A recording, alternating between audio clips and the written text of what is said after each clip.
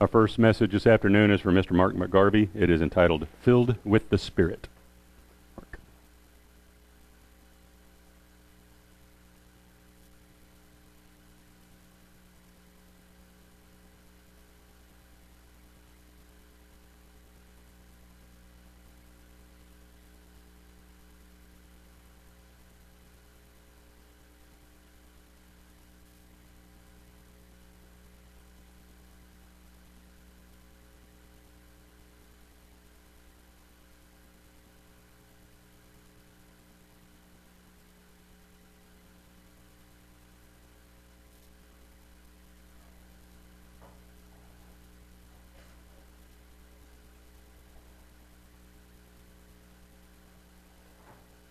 I've always liked bread. I will start with that.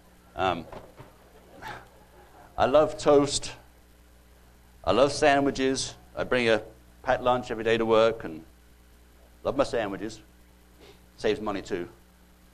Bread pudding, you go on and on. But, 4 years ago, I found out that I can no longer do regular bread, gluten. I'm gluten intolerant. That was a big blow, because like I've always said, I love bread, and I know a lot of you here are in the same boat as me with the gluten issue. So I'm not alone in that one, so that's a good thing. But there's one gluten-free bread that is my favorite, and it's made by Udi's, the Udi's brand, and it's their sandwich bread. But I tell you, it is really dense, really heavy. It's like 140 calories a slice. And, regular bread is 70 calories a slice. It's real heavy, real dense. But it tastes good. But that's the thing about bread, though, isn't it? It can fill you up. It's heavy. And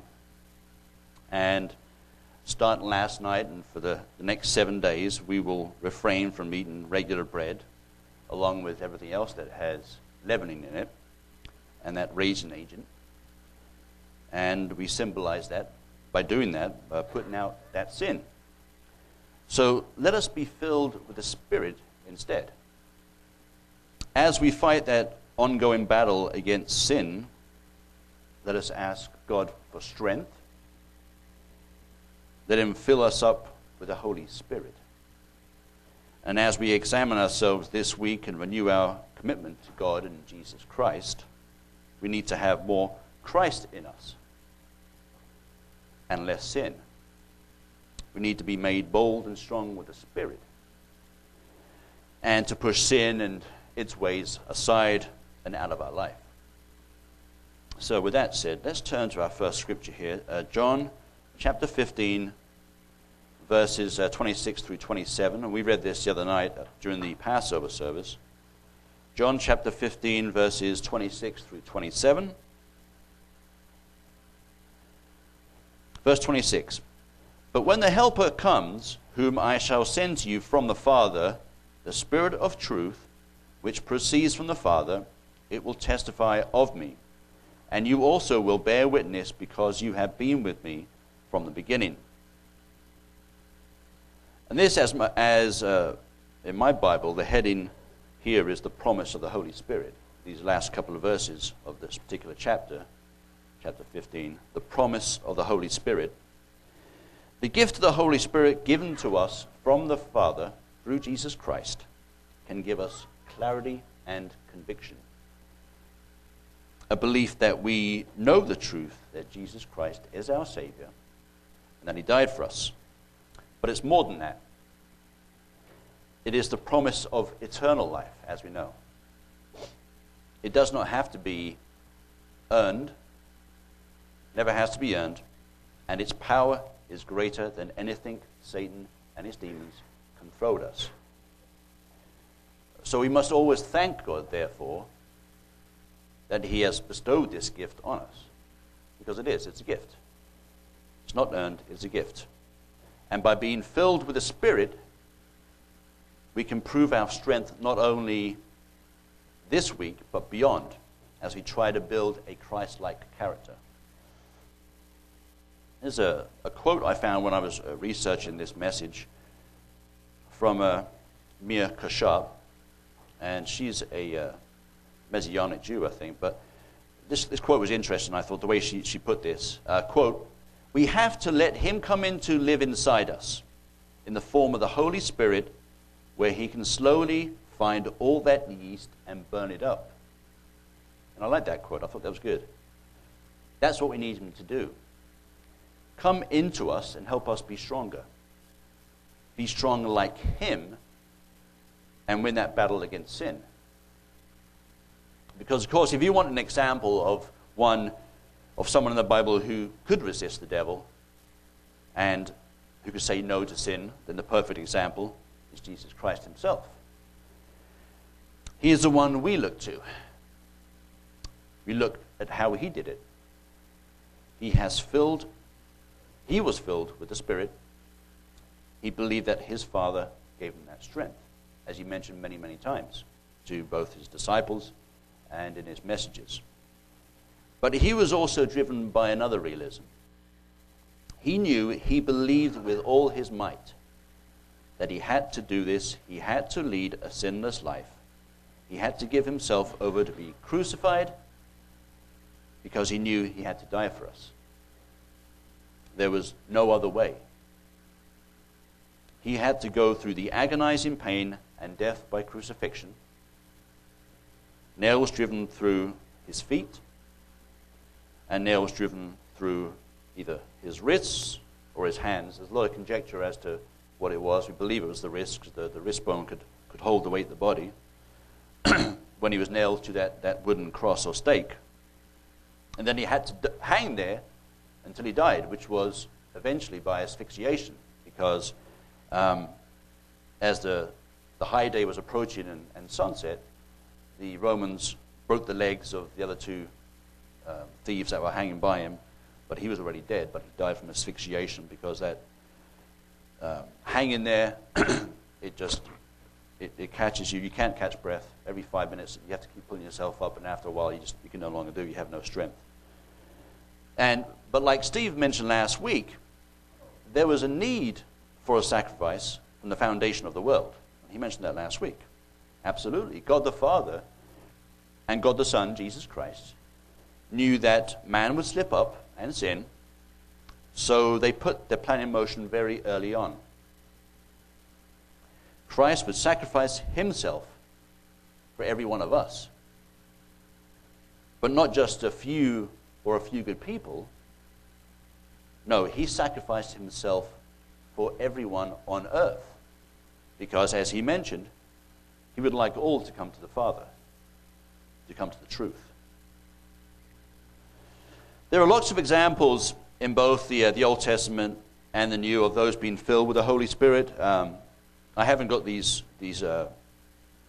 actual scriptures down here, but the book of Micah shows how he is filled with the Spirit of the Lord, telling of Israel's coming judgment, and Ananias laying hands on Saul and restoring his sight, and Saul, who becomes Paul, is filled with the Holy Spirit, as it mentions in the book of Acts.